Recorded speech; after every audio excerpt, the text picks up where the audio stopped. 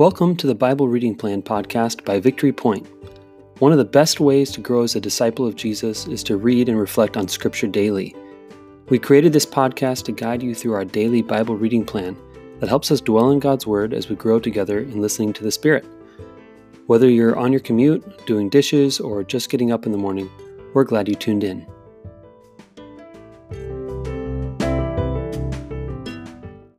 Good morning and welcome to the Bible Reading Plan podcast. We are back on Thursday with my inimitable guest, Mike McClenahan, my dad. He's been joining me all week, so if you haven't listened to Monday, Tuesday, or Wednesday's podcast, I encourage you to go back and listen to those and then tune in because we're going to pick up on some of those themes today and you'll get a chance to hear more about who our guest is. So today we're going to be reading from 1 Thessalonians chapter 2, verses 9 through 13. Before I say 1 Thessalonians, I always have to kind of pause or else I just trip over the word 1 Thessalonians. It's kind of hard to say. Cool thing is that right now, if you were to go, there's no such place as Thessalonia. Oh, really? It's Thessaloniki. Huh. Yeah. What happened to it? I don't know. Interesting. That's actually a cool thing about Nick Warnes taught me this, executive director of Cyclical. He said, the fact that the earliest churches that we write to are no longer in existence is a testament to the multiplicational work of the gospel. It's not the job of a church to exist forever, but to spread the gospel and give birth to new churches. So anyway, Thessalonica or Thessalonia, Thessaloniki, the church there does no longer exists, but it exists in the Testament of Scripture and through our lived witness today. So that's kind of cool. Anyway, we're going to read 1 Thessalonians chapter 2, verses 9 through 13. I think it's my turn to read, and then I'd love to hear your thoughts on this passage. If there's a word or phrase that grabs your attention, we can talk about it. Here we go. You remember our labor and toil, brothers and sisters. We worked night and day so that we might not burden any of you while we proclaimed to you the gospel of God. You are witnesses, and God also, how pure, upright, and blameless our conduct was toward you believers. As you know, we dealt with each of you like a father with his children, urging and encouraging you and pleading that you lead a life worthy of God, who calls you into his own kingdom and glory.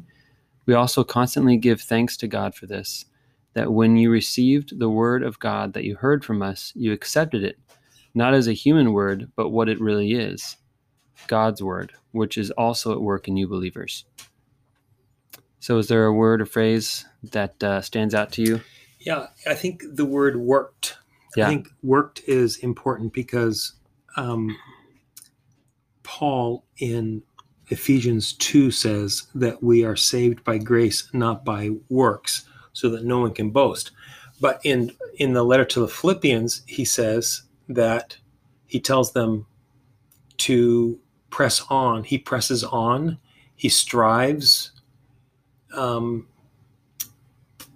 worked hard, and somehow he knew that his working night and day was not to earn his salvation, but it was the freedom of his salvation to do what he was called to do with all that he was.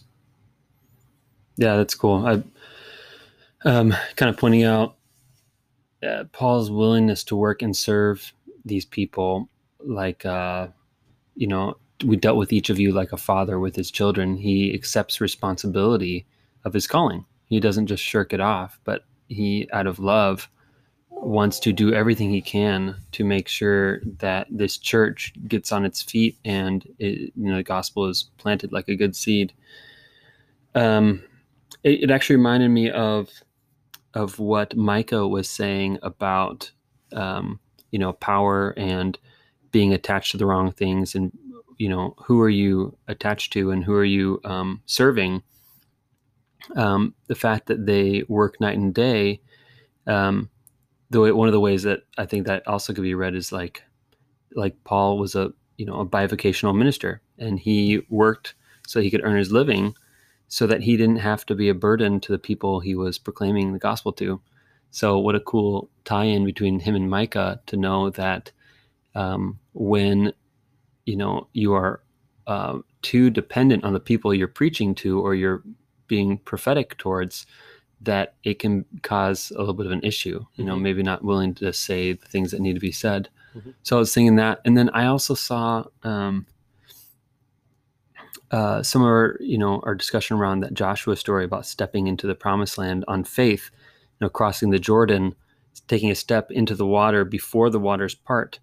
You received the word of God that you heard from us. You accepted it not as human word, but what it really is, God's word, which is also at work in you believers. The fact that Paul goes to Thessalonica in Acts, I think it's 17, I forget where it is, but he goes there and he stays there for 3 weeks, 3 Sabbaths, and he's got a short period of time, and they've got to really trust him, and they're ultimately not trusting him, they're trusting God's word in him, and they're stepping out in faith. They're taking steps as a new church to separate from the Jewish synagogue and start their own Jesus-following fellowship. That would have felt like stepping into a rushing, flooded Jordan River. Like, are we going to be okay if we take a step and do our own new thing here and start a new expression of a church, a gospel? Like, is this? I think of our missional community leaders, who we've got several of them who are taking new steps and starting their own gatherings or worship gatherings. And it can feel scary to take those first new steps. And we trust in God's word, not in the people that, necessarily. We do trust in these guides like Paul, who help give us God's word, but ultimately having to have faith in God as we step out and realize that we're doing something new. We're going into new territory, and it's going to be scary, but we can have faith and trust that as we step out into something new, that the way will be made as we walk it. So that's good. That's kind of cool here. Of course, we're both fathers. I was thinking about, as you know, we dealt with each one of you like a father with his children. I think it's interesting. There's so many times that he writes to you all, you plural, but here he says we dealt with each one of you like a father with his children.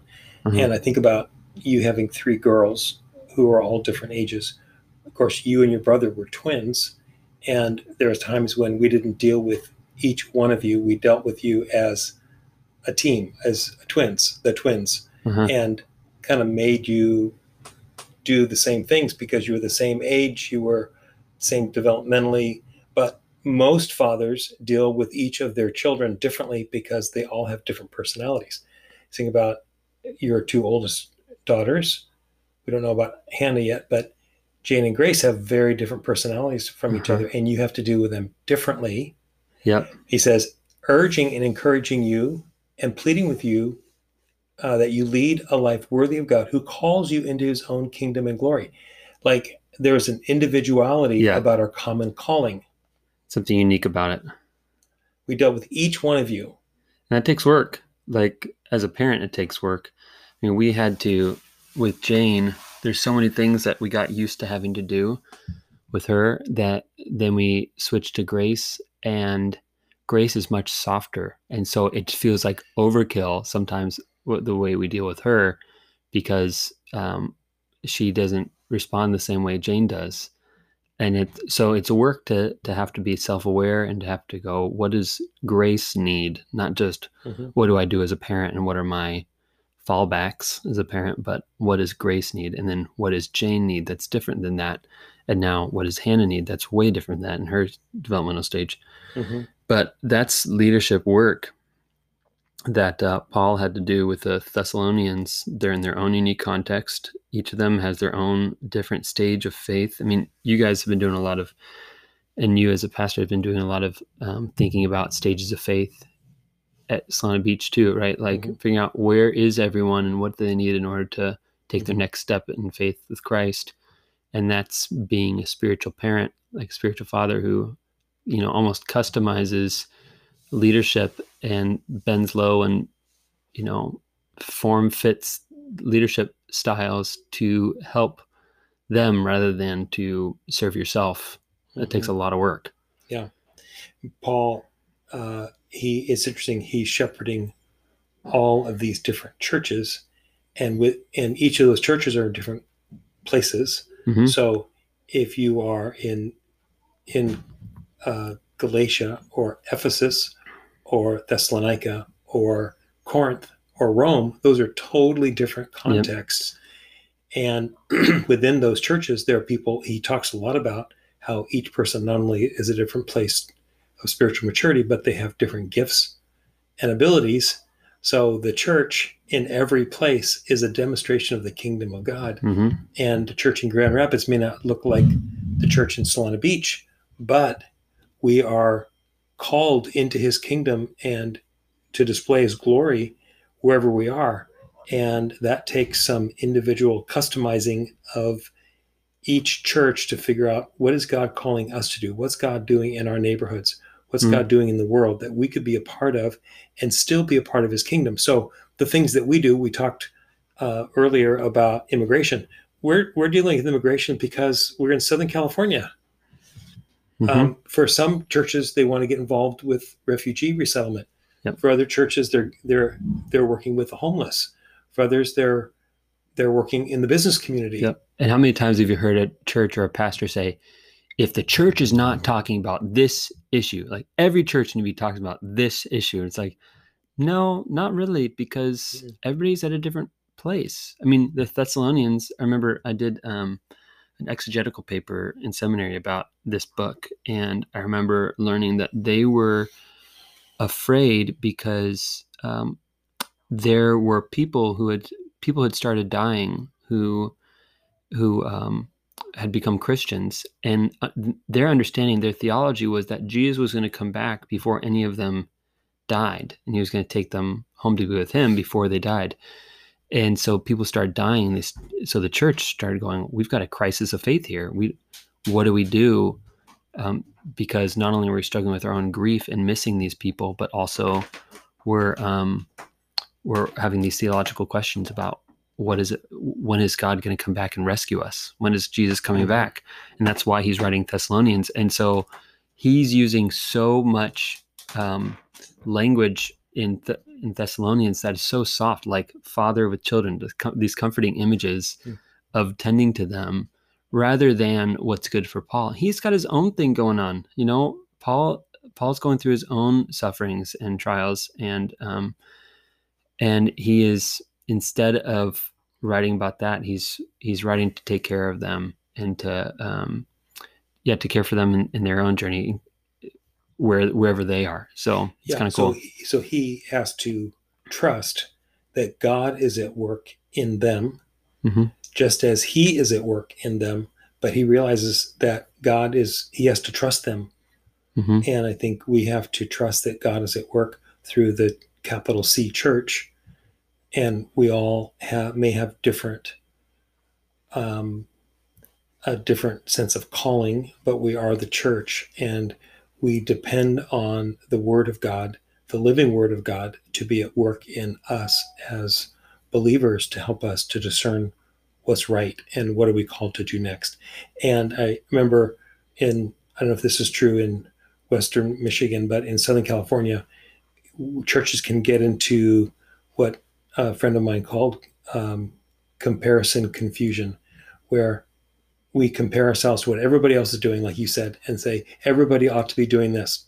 No, there are some churches that really, really focus on certain things really well, and they're doing that for the kingdom of God, and we can do our own calling. But oftentimes people come to our church and say, hey, how come you're not doing this thing that the church I used to go to did? That was so great. 50 years ago, we had this great singles ministry. Why don't we have a singles ministry here? Like, we always have to be discerning what is the work of God in us today, that God is doing a new thing in us, and that may not look like everyone else, even though we center our lives in the life, death, and resurrection of Jesus. Some things are going to be the same, and a lot of things are going to be different. The way we worship, the way we make disciples, the way we're in small groups, the way you hope that there's a little bit of that in each church, but we should all be discerning the work of God in us. So as you're listening to this podcast, you are in your own space, and God is doing something unique in you that he's not doing in me. Hopefully it's leading towards the same kingdom and glory, but God is telling a unique story in your life. And And what is that story? Like, what is God doing in your life? I would love to hear from you. If you can send me an email, I think that's in the show notes. I'd love to hear about how this passage is reminding you of your own call, and just to be reminded that the people that you lead and you disciple are in different spaces too. And this passage calls us into different kinds of leadership as we empty ourselves and tend to the work of God and other people. So with that, go in peace and have a great rest of your Thursday. We'll catch up with you tomorrow. Bye.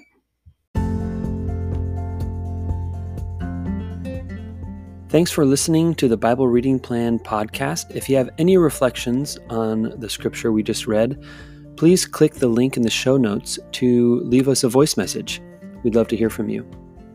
Let me send you on your way with a blessing. The Lord bless you and keep you. The Lord make his face to shine upon you and be gracious to you. The Lord lift up the light of his countenance upon you and give you his peace.